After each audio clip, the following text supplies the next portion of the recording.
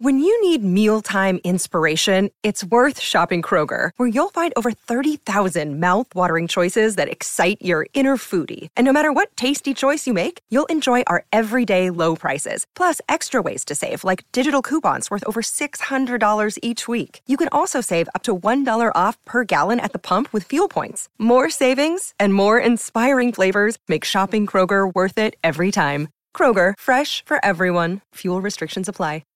Yes, yes. Welcome into the Tim McKernan Show here on the Inside STL Podcast Network. From the HomeLoanExpert.com studios, Ryan Kelly, the sponsor of our studios here on the Tim McKernan Show. And we got a good interview for you here today. This is one that people have been asking me about. When's it going to go up? When do I get a chance to hear it? Well, here you go. Here it is. Dan Dierdorf, the Pro Football Hall of Famer, legendary broadcaster on Monday Night Football, and also outspoken regarding the Rams' move. And this goes back, this is why I like to talk to him about it, before Stan Kroenke was even the majority partner, or in his case, 100%, because he did talk about the possibility of the Rams moving if the city didn't get its act together back in 2008. And so we talk about that right out of the gate in this conversation. Dan Dierdorf, presented by Mark Hanna of Evergreen Wealth Strategies. Mark Hanna, always the sponsor of our guests here on the Tim McKernan Show. And this is a good time to talk about it because this is the end of the year, and a lot of times people start getting their year-end finances set up right now. For a lot of us, including myself, we have young kids, and planning for education costs is on our minds. In both Missouri and Illinois, you might be eligible for a state tax deduction for putting money into a 529 plan. But for 2018, you have to put that money in by the end of the year. Well, don't wait. Things are always so busy for all of us. And for most of us, we put off doing things to the last minute. Call Mark Hanna at 314-889-0503, and he can help you figure out if a college savings plan is the right thing for your needs. Talk to Mark Hanna with Evergreen Wealth Strategies at evergreenstl.com. Mark helps everyday people meet their financial goals by helping them to create a clear picture of their finances. Dan Dierdorf, a very thorough conversation on the Rams move, everything that led up to the Rams move, the actual process of the Rams move, his perspective on Stan Kroenke, his perspective on St. Louis as an NFL city, his perspective on St. Louis football Cardinals moving, what he recalls from that, because we've kind of had on this podcast two kind of versions of the story, one from Gene McNary, one from Vince Shamel. Well, Dan Dierdorf was working in sports broadcasting and obviously played for the Cardinals, and had just retired a few years before they moved. So what did he think of that? And then also his playing career and the details on that. It's all here in this interview presented by Mark Hanna of Evergreen Wealth Strategies on the Tim McKernan Show from the HomeLoanExpert.com studios. Well, Dan, first off, I'm very grateful for you taking time out of your day to join me on the show. It's a pleasure and it's an honor to have you on.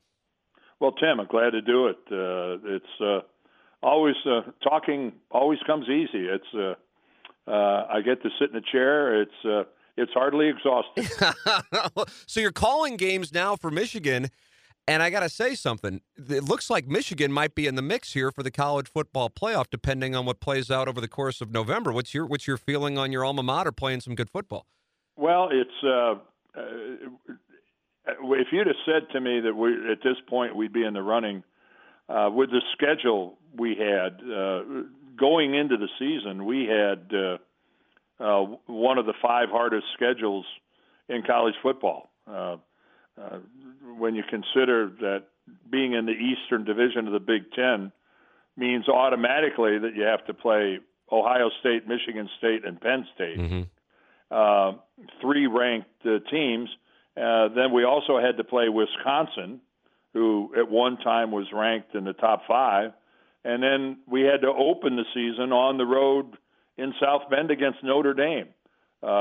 And 3 of those against our biggest rivals in a really odd year, the way the schedule broke out, is we had to go to South Bend, we had to go to East Lansing, and we still have to go to Columbus. All 3 of those games on the road. So the fact with a schedule like that we're even in the conversation is pretty complimentary to this team. I think I like to do this with college football, even though it oftentimes is an exercise in futility because there's so much variance. But I think that if Michigan were to win out, I think Michigan gets in. Would you agree with that? Yes, yeah. I would agree with that. If Michigan if Michigan if we handle Penn State this weekend, run the table, go to Columbus, beat Ohio State, and then have to play in the Big Ten championship game and win that, we'd be a one-loss team with our only loss being a one-touchdown loss on the road to Notre Dame, who's probably going to end up undefeated. Right. I don't see there's any way that you keep Michigan out of the Final Four. But let me tell you, that's a long ways off. Absolutely. Having, just this weekend, I mean, Penn State is a dangerous team. And then let's not kid ourselves. Ohio State, going to Columbus and beating Ohio State is a man-sized task. Yes, no matter what the situation is, right, any year. Right. I'm curious because, having played for Bo Schembechler, seeing the kind of talent you saw both playing and then also broadcasting, this 2018 Alabama operation at this point looks like it's in a different class than many of the great college football teams we've seen over the years. What is your perspective on it? When I look at what Nick Saban is doing at Alabama, I remember when Bud Wilkinson became the head coach of the football Cardinals, and he'd had that incredible streak at Oklahoma. Mm-hmm. I think it was 48 in a row, something like that, where they won 48 consecutive college football games. And I remember talking to some people about that accomplishment, which is, I doubt anyone will ever approach that again. Yeah, they didn't lose from 53 through 57. Right. But I remember talking to a few coaches about that. And one of them made a comment that was not a compliment. He said, I'll tell you something about those 48 wins. Not once in those 48 wins did Bud Wilkinson ever take an Oklahoma team onto the field where they played a team that had better personnel. And that's where Nick Saban is with Alabama. Mm-hmm. What's he had? The number one recruiting class for like 8 years in a row. Every year when Alabama takes the field, they overwhelm who they're playing because of their talent level. And so is Nick Saban a great coach, or is he an unbelievable recruiter? It's a combination of both, but there's no denying that Alabama, year in and year out, walks onto a football field with more athletes than the other team. We watch Alabama in awe on Saturdays, and now it's a very difficult time, I think, for many St. Louis football fans because we're kind of watching the rebirth of the greatest show on turf, Part 2, except it's in Los Angeles. What do you think of what we're seeing with the 2018 Rams? Well, there's no way that if you were a diehard Rams fan that you don't have indigestion. That's a good way to put it. Yeah. Who could actually watch what they're doing and really say, oh, I'm really happy for them? The animosity in this town towards Stan Kroenke, which, by the way, I think it's more towards Stan Kroenke than it is towards the Rams themselves. That's a scar and an open wound in this town that isn't going away anytime soon. With regard to the Rams and that process, anytime we talk about that, and on our show, we covered it pretty intently. I felt like it was kind of taking our eye off the ball if we would talk about a loss in 2012 or 13 and not talk about what seemed to be the obvious discussion, which was the long-term ramifications to the region should they move again. And I saw a quote from you, and it's actually in 2008 when they were talking about the Eddie DeBartolo quotes, saying that I know that they are definitely in play regarding the Rams. Georgia's kids have decided to sell the team. I've talked to some people who are brokering things, and they've told me about the price and what the deal might entail. At the time, the Rams denied that was the case. And I felt like, Dan, and maybe there were others, but you certainly having the name recognition that you have stood out. And you said, regarding the situation, something that many people weren't saying. You were saying this in 2008 before Kroenke had bought the majority and exercising his right of first refusal. You said there needs to be a dialogue involving the business community, the political community, and the sports community. Everyone has to start talking about what are we going to do to make sure that the Rams are here through the end of the lease. When you said that, were you thinking, man, they've only been here 13 years, but I could see them moving? What were you thinking when you said that, if I can take you back 10 years to that quote? Well, I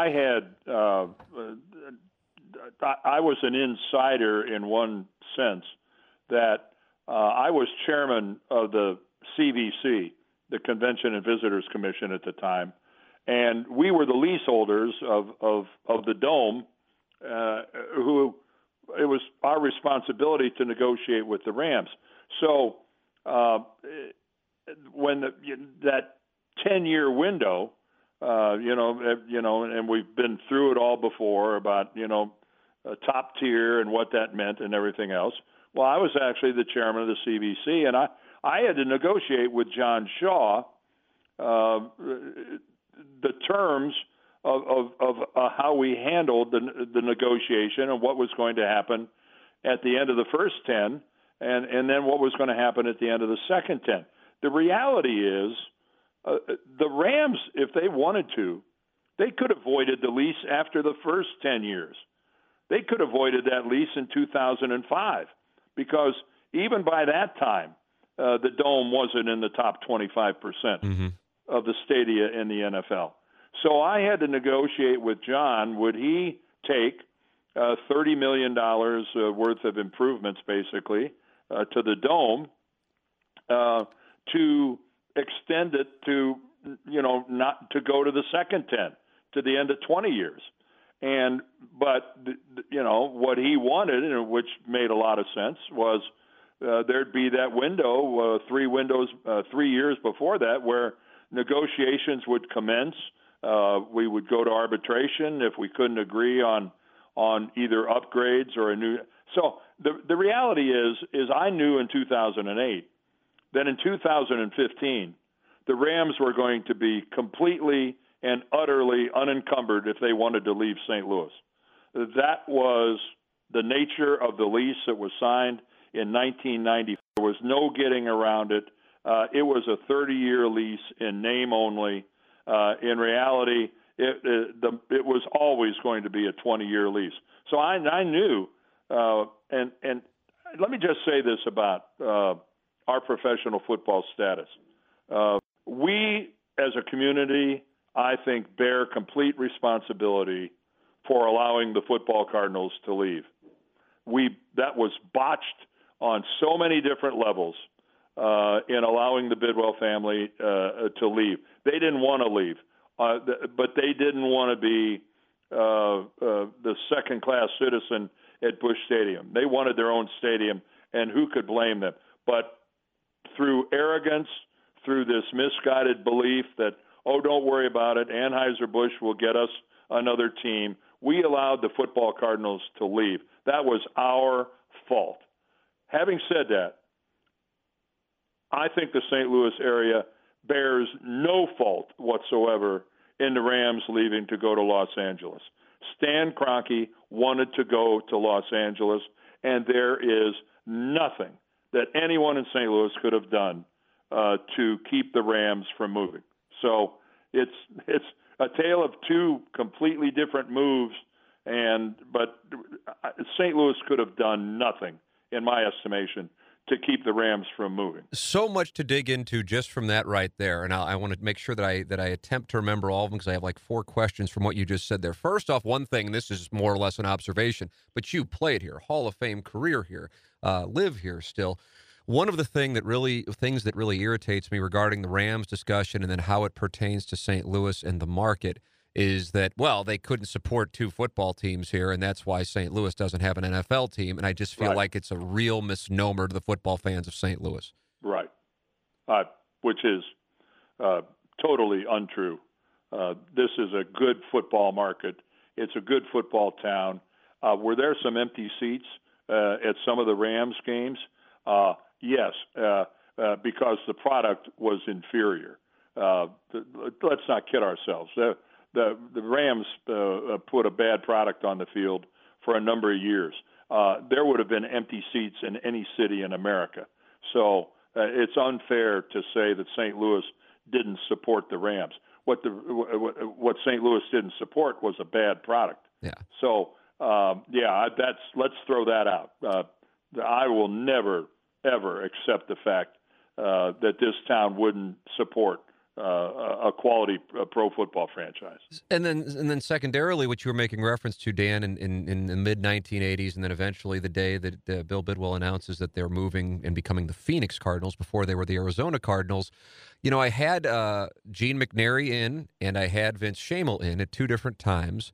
And I'm curious because I said I'm interviewing Gene McNary, and he tells the story he told the story in detail. That he was on his way downtown to meet Vince Schamel for lunch at the MAC, and they had an agreement that they were going to build a new stadium for Bill Bidwell, essentially where Hollywood Casino Amphitheater is now. Out at Riverport. Right, Riverport, exactly, more commonly known as Riverport still. Yep. And Schamel calls him on his way, or before he heads down there, I guess, pre-cell phones, and says, I can't do the deal. The power brokers in the city say that if you allow this team to move outside of the city, as in into the county, your hopes for political aspirations beyond being mayor of St. Louis are over, and you can't do it. And then I interview Vince Schamel, tell him that story, and he says that's absolutely not true. Bill Bidwell didn't want Anheuser-Busch products served at the new football stadium, which was going to make it awfully difficult for the stadium to work here in St. Louis because he had some kind of thing with Gussie Busch. What have you heard regarding what actually happened? Well, all I know is I'm not sure what Vince Schamel knew, didn't know. All I know is that Gene McNary was right. Gene McNary wanted to build an open-air stadium at Riverport, which would have been, if we would have been able to come to some sort of a community-wide consensus that was the way to go, that would have been a home run. That's all we needed was a stadium similar to what's in Nashville. Mm-hmm. It didn't have to be elaborate, but an outdoor stadium at Riverport would have kept the Cardinals here. It would have given them their own home. And Gene McNary had the right vision. That was the right thing to do, and it didn't get done. And because of that, regardless of what role Vince Schamel played, I can't speak to that. But it would be conjecture. Right.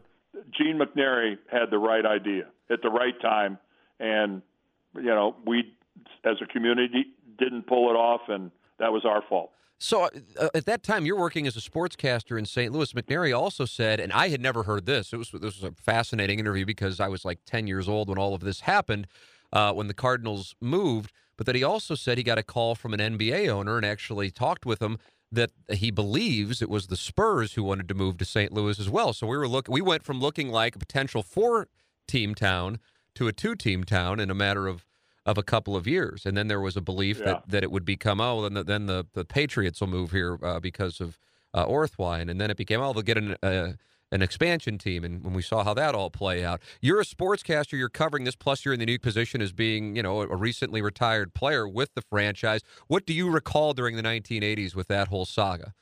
Well, I remember doing Sports Open Line at KMOX, and taking phone call after phone call about, let the Cardinals leave. Anheuser-Busch will get us another team. Anheuser-Busch will do this. Anheuser-Busch, don't worry. If the Cardinals leave, let them go. We'll have another team within a year. And I kept telling people, it doesn't work like that. That's not the way this works. That is, for you to have an opinion like that is to completely not understand how the NFL works. And, we just had this, so many people just had this naive thought that Anheuser-Busch was, that they would go away from what they do, which the last time I checked is sell beer, to being the savior for the city of St. Louis when it came to pro football. That was never going to be the way it was going to work. Tim, let me just tell you one other thing. The Bidwells did not want to move. I know Michael Bidwell very, very well. Michael has told me before. Michael was born and raised in St. Louis. He loved this town, and he told me how heartbroken he was when that move happened, and they had to relocate to Arizona. He didn't want to go to Arizona. He wanted to die in St. Louis. This was his home, and I look at where we are now, and boy, talk about woulda, coulda, shoulda. Oh, I'm telling you. You know what? Regarding Michael Bidwell, and I've heard a number of stories. I would imagine you actually know the stories about what he has done still, and it's now 30 years removed from the Cardinals moving to Phoenix, for the community of St. Louis. And I'll say, my God, that's a great story. How come nobody knows about it? And they'll say, Michael just doesn't want people to know. That's just the way that he is.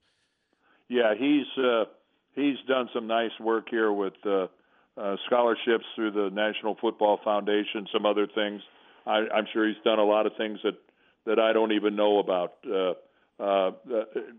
Michael has made sure that the guys who live here in St. Louis franchise, they are welcome at any time out in Glendale, at the complex, at the stadium. I'll tell you, the first time I ever went to their new stadium out in Glendale, mm-hmm. I was dumbstruck by how many photographs there are in that stadium of their St. Louis days and the St. Louis players. And when he didn't have to do that, and if you're a football Cardinal fan and you've never been to the stadium out there, when you go for the first time, you're going to see a building that remembers their heritage, whether it was in St. Louis or what happened after they moved to the desert. I was blown away by how they embraced what happened in St. Louis. Yeah, that's that doesn't seem like that's necessarily commonplace. Oftentimes, organizations just kind of try to forget about it, or not make it public anyway. No, I'm very proud of what Michael has done. I know they're having a tough year this year, but he is a good person. He is a good guy. And he wants to win. He really does.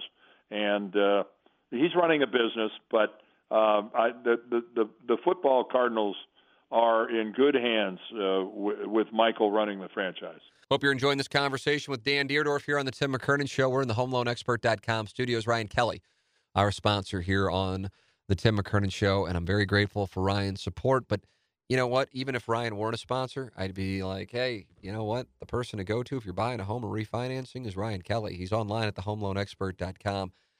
I know he's a good guy. I know he knows how to market. I know he's very philanthropic. But when it gets down to it, I know for most people, it's like, yeah, can he save me money? Can he get me approved? And the answer is going to be yes, way more than it's going to be no. And that's how he's grown his business. And you might have listened to his podcast here on the Tim McKernan Show, telling his story. Man, you want to talk about a guy who took an idea and ran with it? Well, that's Ryan Kelly, and he can save you money. He's online at thehomeloanexpert.com. Ryan Kelly is his name. Whether you be buying a home, whether you be financing, refinancing, go to thehomeloanexpert.com. You'll see the two tabs right there, and immediately, very simply, the process begins. And it's such a case of, you know what? It's just a few minutes, and it might wind up saving you a bunch of money. It's worth doing it. His name is Ryan Kelly, and he is the sponsor of the HomeLoanExpert.com studios here on the Tim McKernan Show. Now, back to Dan Dierdorf. So, Dan, regarding 2010 and Kroenke exercised his right of first refusal, at that moment, are you thinking, uh-oh? Well, no one was surprised that he exercised his right of first refusal. That's why he negotiated that in there, and the price was right. So when you look at what the Rams are worth now, and then just take a look at when he bought out the Rosenblums, what he had to pay for their share, this won't come as news to anybody. Stan made a lot of money on that transaction. So hey, I wasn't. at that point in time when he exercised the first right of refusal, I wasn't thinking to myself, well, that guarantees that they're going to go. Yeah. I thought at that point in time, I wasn't. There was two things in play. One, I knew they would be free to leave after the 2014 season. That was a certainty. The question was, would they have any place to go? Mm-hmm. Which, at the time, there weren't that many cities that I'm thinking to myself, who's really a candidate to lure away the Rams? Somebody's got to entice them to leave. And so that was a question.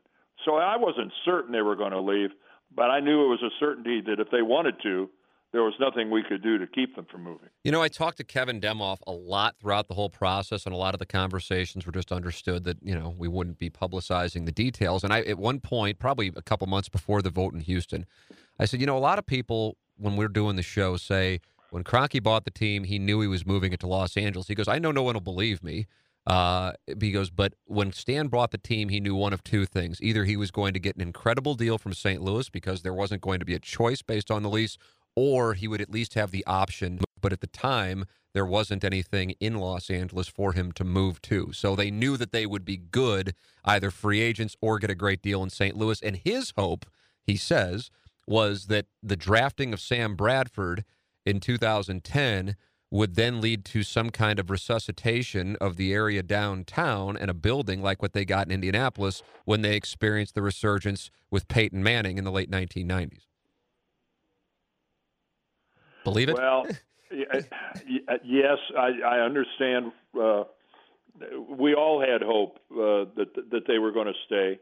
I didn't think California was an option because I knew there's a reason why at one point in time you could make an argument that maybe the three worst stadia in the NFL were all in California. Yeah. Candlestick, the Oakland Coliseum, and the old Murph in San Diego, because there's not $1 of public money that was going to be spent in the state of California for a football stadium, and that's what the NFL owners were used to getting. They were used to getting extraordinarily sweet deals with public money, and so what I didn't realize at the time was that Stan would be willing to go to Los Angeles and foot the entire bill himself. Yeah, that was the game changer when he bought that land. That's when it became like, oh, this just got real in 2013. Well, that's when, and that's the one way that guaranteed Jerry Jones and all the other NFL owners falling into lockstep behind him was the fact that he was willing to pay for the whole thing himself. They love being back in Los Angeles, and the taxpayers of California are delighted because it's not costing them a nickel. Yeah, exactly right. And so then that brings me to this thought on that whole process. They have the big song and dance where Eric Rubin would come to St. Louis and Oakland and San Diego, and I went to those things out in Oakland and San Diego. I went to the sites in Carson and Inglewood, interviewed the mayor of San Diego all during October of 2015, trying to do my diligence on what was going on. And the big thing was supposedly going to be the committee for the Los Angeles relocation, and then the time comes for the vote, and they vote 5-1 on Carson over Inglewood. What happened there? No, I don't know. I'm not familiar with the inner workings of that. I just know that watching this from afar, my point is made about no appetite for public money, that San Diego wouldn't come up with anything to keep the Chargers. In my estimation, that was a real mistake on the part of the powers that be in San Diego. The Chargers, the Spanos family desperately wanted to stay in San Diego, and they were just looking for some help along the way. Could the Spanos family do what Kroenke did in L.A. and build their own stadium? I don't believe that they don't have the financial heavyweight muscle that Kroenke has. The Spanos they don't have the type of money that Kroenke has. Right. extra billions to build something like that. When I look at what happened to the Chargers and where they are, and being the afterthought team in Los Angeles, wow! I wouldn't. I look at that and I just scratch my head and go, I wonder if the Spanos family now doesn't look at where they are and the pickle they're in and go, how on earth did this happen to us? Yeah, I mean, what an absolute mess that is. I was talking to a couple of people in Los Angeles who are tied to that whole conglomerate out there with the Rams and the Chargers, and they're saying, you know what? I see the appointments on the books. There aren't corporate sponsors looking to come in and meet and buy sponsorships for the new building for when the Chargers are playing, and there aren't a whole lot of people wanting to buy the PSLs. I mean, they are a franchise without a home at this moment. Oh yeah, and they're playing in this Soccer 25,000 seat soccer stadium now. I look at it and I just wonder. I don't know where this is. I don't see the end game here for the Chargers. I mean, they will never be anything other than talk about the little brother. Wow. Well, they're in a spot I wouldn't like to be. Yeah, I mean, you're already in Los Angeles you saw what took place during the Packers game yesterday. There were, thousands upon thousands of Packers fans, and that's for an undefeated Rams team, much less if the Chargers are out there, and the Chargers are essentially playing 16 road games at this moment. We had a reporter on. I don't know if you were aware of this story. It was like a 24-hour news cycle thing about a week and a half ago. And he was a guy, Dan, who covers the NFL. He's in Denver. Has a rapport, interestingly enough, with Josh Kroenke from covering the Denver Nuggets. And he had tweeted out and then came on our show and also on Randy Carricker's show on 101 ESPN and talked about his opinion is St. Louis should do everything it could to lure the Chargers because the Chargers are a team that is in absolute disarray in Los Angeles. Could you ever see that happening where the Chargers would move to St. Louis? I just don't. In this economic climate, and again, I think there has been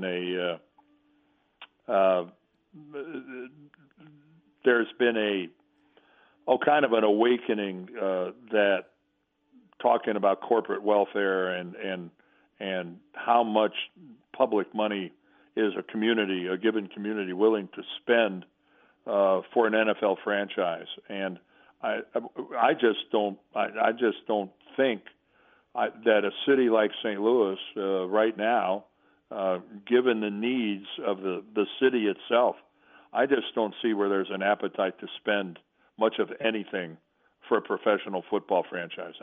I think it's going to be quite a while before there's any appetite where anyone's able to muster up much in the way of support for that. I'm curious, as a Hall of Fame player and somebody who called the NFL for a number of years, what you think of as the future for the NFL. And I'm not talking about like in the next 3-5 years. I'm talking about like 20 to 30 years, with the talk of CTE, some of the negative PR. How stable do you think the game is? Is it growing or is it facing an uncertain future? I don't know. It's the game certainly is under siege from the health concerns, player safety. The NFL is doing the right thing in trying to legislate some of the violent hits out of it. But let's not kid ourselves. The controlled violence of football has long been one of the real appeals to the sport. And the game of football is still extremely popular. I see it at the collegiate level. It's but 20, 30 years from now, I just think the NFL has to be careful. They're so concerned with growing revenue, squeezing more money out of this.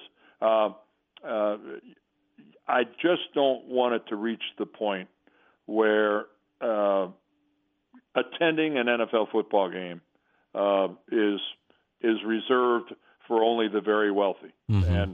And what it costs now to attend an NFL football game, that if I was an NFL owner, that is something that I would be I'd be really concerned about. I always felt like here, and I realized the setup around the Dome wasn't optimal if you want to compare it to other NFL venues. I mean, if you just want to go across the state 250 miles, Arrowhead is prime for tailgating. St. Louis downtown, it was so choppy that it wasn't necessarily optimal.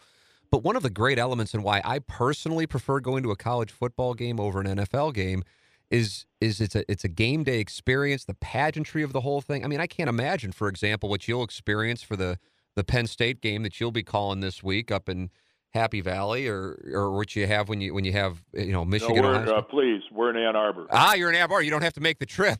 No, this game's in Ann Arbor. Yes. But when you have to go to Columbus, for example, wherever it is, the point is the atmosphere is just it's something else. Oh well, and you mentioned Kansas City, and that to me, the Kansas City experience when you go to a Chiefs game is the most like a college atmosphere of any other NFL stadium. And it's because of the acre upon acre of surface parking that they have. That is a tailgating paradise. That's the only NFL stadium I go to that when I get there and I'm being driven, I roll down my windows because it is the best smelling parking lot on earth. And it's the closest to a college atmosphere with everyone's dressed in red, and it's everything you would want in the game day experience. It happens at Arrowhead, and it happens there pretty much better than any place else in the NFL. It's so much like it is at a major college.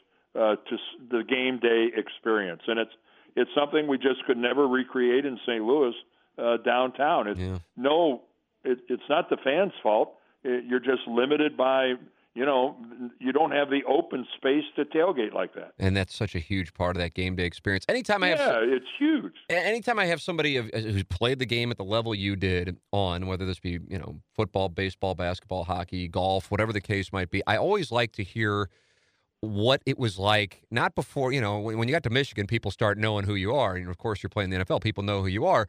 But I'm talking about, like, when you're, like, 6 years old and you're starting to play, assuming you were playing at 6 years old, are you just in another world versus your peers at that point as far as your ability and your size? And you're like, oh, my gosh, I might be able to do this at a high level. Like, that's what I'm always curious about when guys wind up ascending to the levels that they ascend to, such as yourself. Well, first of all, I didn't play football till I was in the 7th grade. Wow.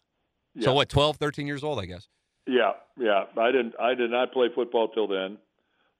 Secondly, when I was a sophomore in high school, I didn't even get a letter on my high school football team because we had some upperclassmen and I couldn't even get on the field. When I was a senior in high school, I took a recruiting trip to Ohio State. They didn't offer me a scholarship. I went to Michigan State. They didn't offer me a scholarship. Notre Dame wanted nothing to do with me. I only had 2 offers in the Big Ten. One was from Indiana. And I'll always be convinced at Michigan backed out on a scholarship because I stayed very late, and the only way I ended up there is that my high school football coach was friends with the defensive backfield coach at Michigan, who ended up being Don James, who went on to great success at Washington and whatnot. And that's Don James recruited me, and that's how I ended up in Michigan. I literally was maybe the last guy chosen. Oh my gosh! So were you on your way to Indiana? Not have any visions of grandeur. I always thought I'd end up at Kent State or Bowling Green.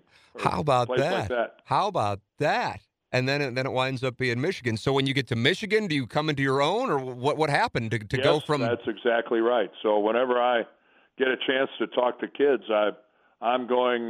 Being a late bloomer happens all the time, and the kid you see who's kicking everybody's butt in the 6th grade, I'm guessing that more often than not, that's not necessarily the kid who ends up being a big-time player down the road. Oh, my, this gives me hope to get over 5'10" still. This is inspiring. No, I think your ship has sailed.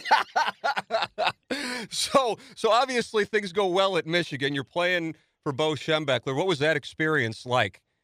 Well, I was recruited by the head coach at Michigan when I was being recruited was Bump Elliott.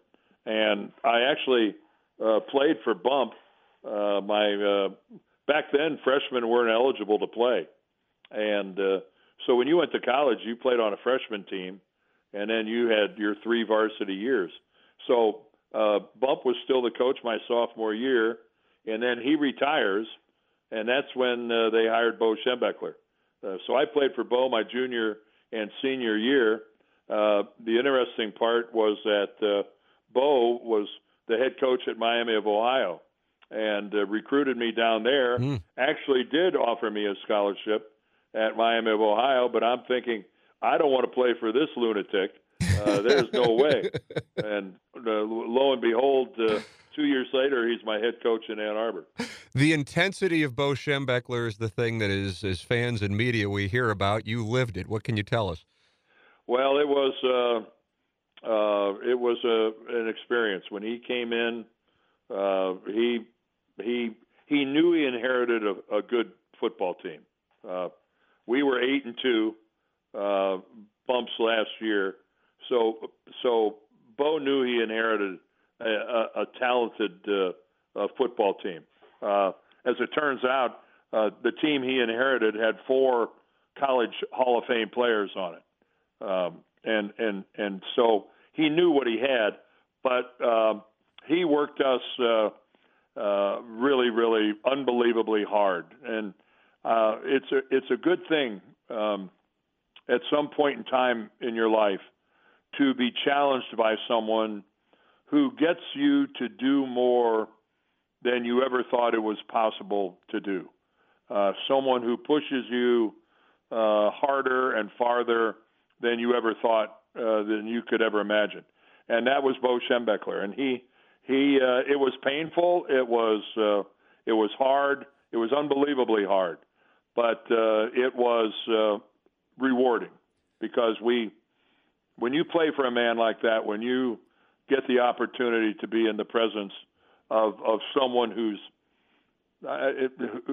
possesses that type of leadership, when it's all over with, you realize how fortunate you were. Yeah, is that the kind of thing, Dan, that you realize, when you're done playing, as in like done with your NFL career, or is it something in the moment you guys are like, man, this is tough, but it's worth it because we're winning games? Yeah, when it's happening, you're just putting one foot in front of the other. There were times I was just trying to survive. I'd never worked that hard in my life. And then, of course, you win. And when you win, every coach convinces their players or attempts to convince their players that if you do what I tell you to do, we will win. Well, the problem is that a lot of coaches tell their players that, and then they don't win. And so they're just words. Mm-hmm. When Bo Schembechler says, if you do this, we will win, it proved to be true. And so winning is really it's the reason you play. And we won. And so we were always grateful for that. But I was grateful for the fact that there was no hypocrisy. I played for a coach where there was no hypocrisy at all. He was the most consistent coach that I'd ever known. The star player got treated exactly like the worst player on the team. As a matter of fact, the star might have been actually treated hard. He might have been treated in a harsher sense than even the guys who were just hanging on, because that's the way Bo did it. And he was right. That's the only way you can consistently run a program for decades. Always good talking football with Dan Dierdorf here on the Tim McKernan Show, and we're able to do these interviews every Sunday/Monday because of our sponsors. And our sponsor, who has been with us from the outset, is James Carlton of the James Carlton State Farm Insurance Agency, and that is why I vouch for him without hesitation. But it's not just because he's a sponsor, it's also because I am now in business with James Carlton. I switched my insurance to James Carlton, and I recommend that you do as well. Why did I make the switch? Great question. Here's my answer. You're saying it because he's a sponsor. That's fair, but it's not the truth. The reason I did was because we had a car under Inside STL, and I had to make the switch from one name, John Seymour, when he was here, to another name, Kenny Strode. You know him as Iggy. And it was, it wasn't really all that complex, but I had to do it, and it was like on a holiday weekend, and James knocked it out and took care of it in a matter of, minutes. And I'm like, man, that's not what I'm necessarily used to. That's super helpful. And then I said, you know what? Because he kept saying, don't switch to me because then it's going to cause a whole thing. And I said, but my obligations to my wife and to my child, and now that I've seen what you do, I gotta make the move. So everything's under one roof. And now that we have, and now that I've met with him, and now that I see that I wasn't covered for some things that I thought I was covered for, I couldn't be happier that I did. They will make the switch for you when it comes to the paperwork. All you need to do is call 314-961-4800. 314-961-4800, or go online at carltoninsurance.net. If your insurance costs a leg and an arm, call James Carlton, State Farm. You get drafted by the football Cardinals in the second round. What did you think the day that you got called by the Cardinals to come play in St. Louis?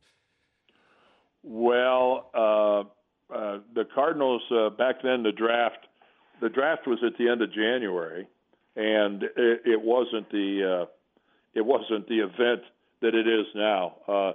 You really did just wait for your phone to ring, and then somebody called you and told you where you were drafted. Now, I had been told I was going to get drafted in the first round, so I was not too happy that I got drafted in the second round. And then I get a phone call that says I've been drafted by the St. Louis Cardinals. So two things happened. One, I'd never been to St. Louis in my life. And secondly, I find out that the Cardinals at that time don't even have a coach. So they had fired Charlie Winter, and they had not yet hired their next coach. So maybe that should have foreshadowed maybe what was to come, that I get drafted by a franchise that didn't even have a coach.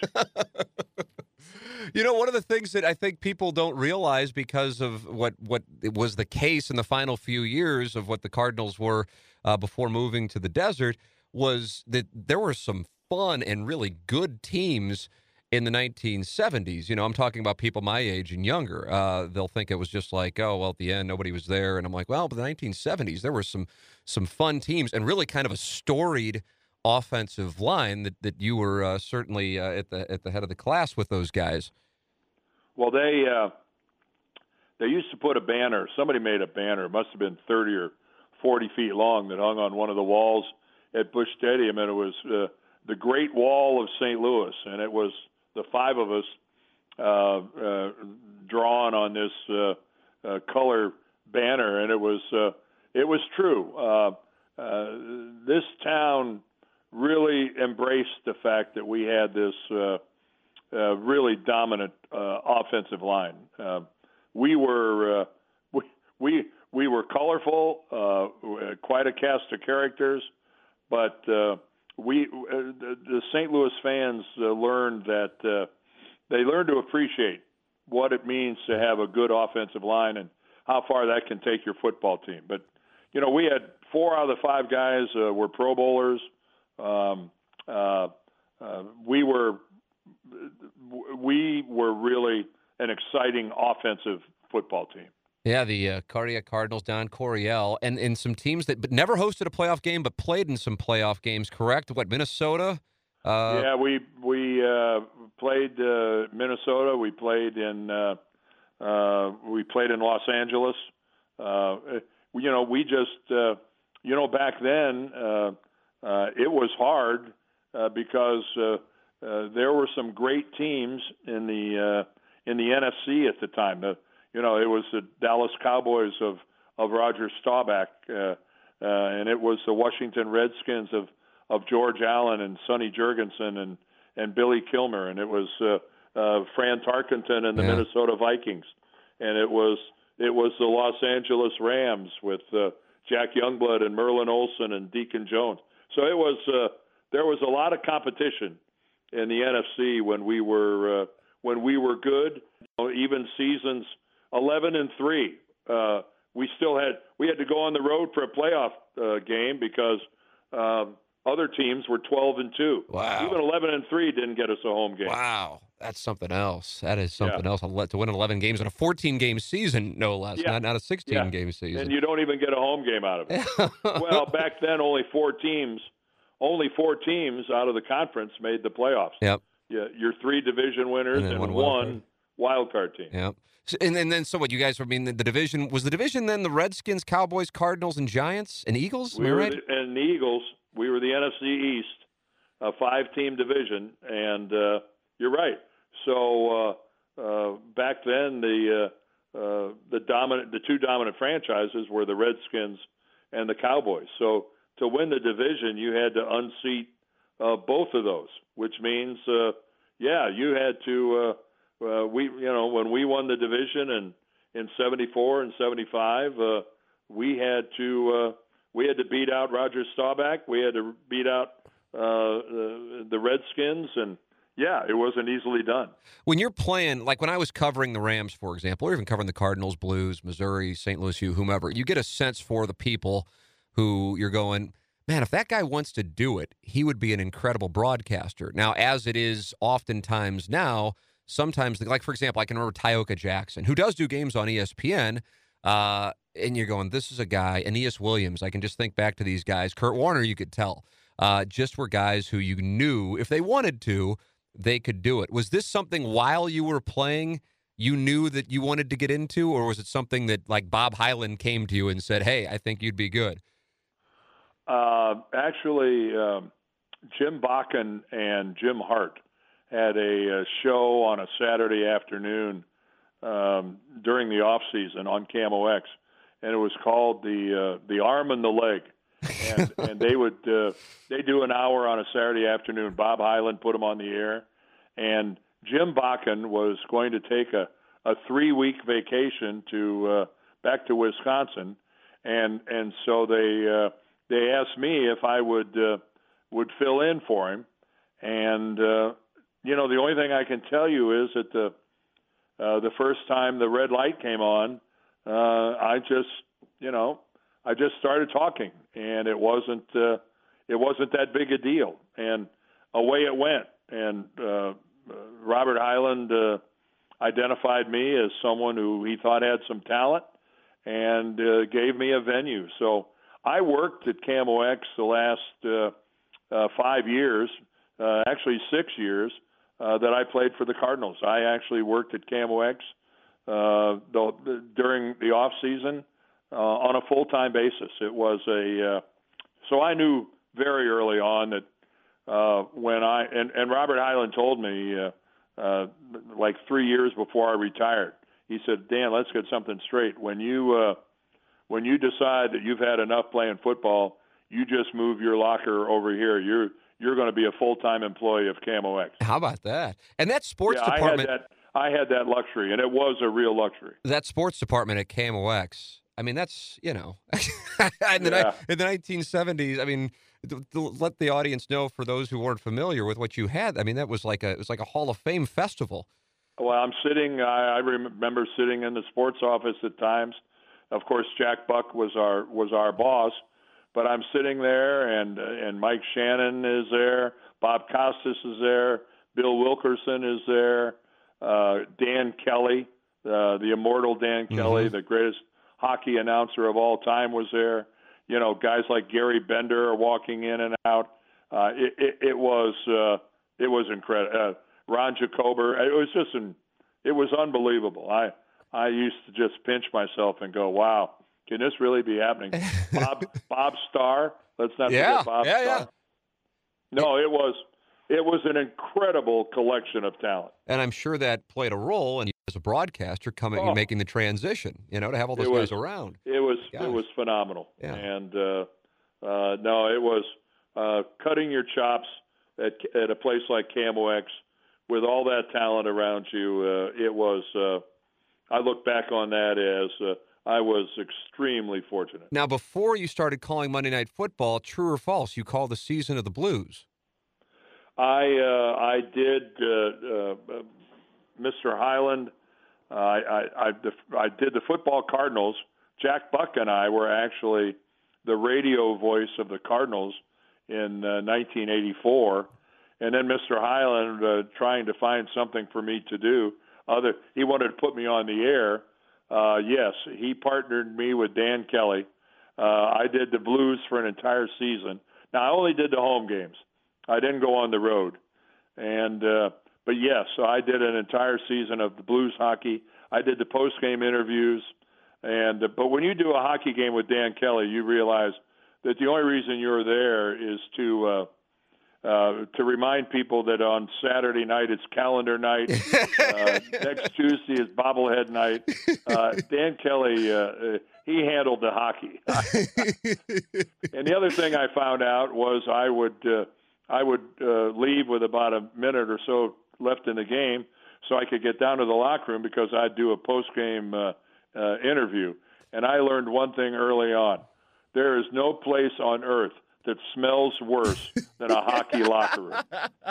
Those guys, that never gets any fresh air. Wow, that is one awful place. I remember walking to the Blues locker room the first time, and Roman Turek, the goalie in 2000 when they won the President's Trophy, his locker was the first thing you pass, and I go, God, what's wrong with this guy? And then he leaves, and then the next guy smells just as bad. I go, it must just be the room. Hey, let me tell you, I played football. That's a dirty sport, but at least we go outside every day, and we get fresh air, and our equipment gets fresh air, and our shoulder pads get that stuff in a hockey locker room. That has never seen the sun. It has never seen fresh air. Oh man, does that stink! So eventually, it becomes the Monday Night Football booth, which is a long-running tandem with you guys. Al Michaels, your broadcast partner for a number of these years. What was it, 87 and 99? Am I right? 87 and 98? Am I right? Yeah, 87 and 98, 12 years with Al and Frank. Yep. And what was that experience like? Because that was like that was always the highest rated show during the fall and winter. Monday Night Football, you count on it. Well, I was really fortunate that I did Monday Night Football when it was Monday Night Football. It was still the schedule was where they tried to give us the best game of the week. We were always we delivered ratings that the guys on TV now can only dream about. There wasn't quite the competition that there is now, but it was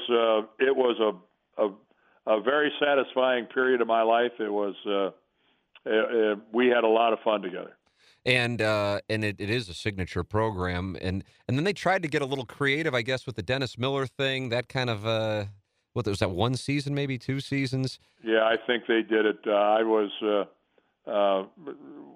when ABC was bought by a company that also owned ESPN.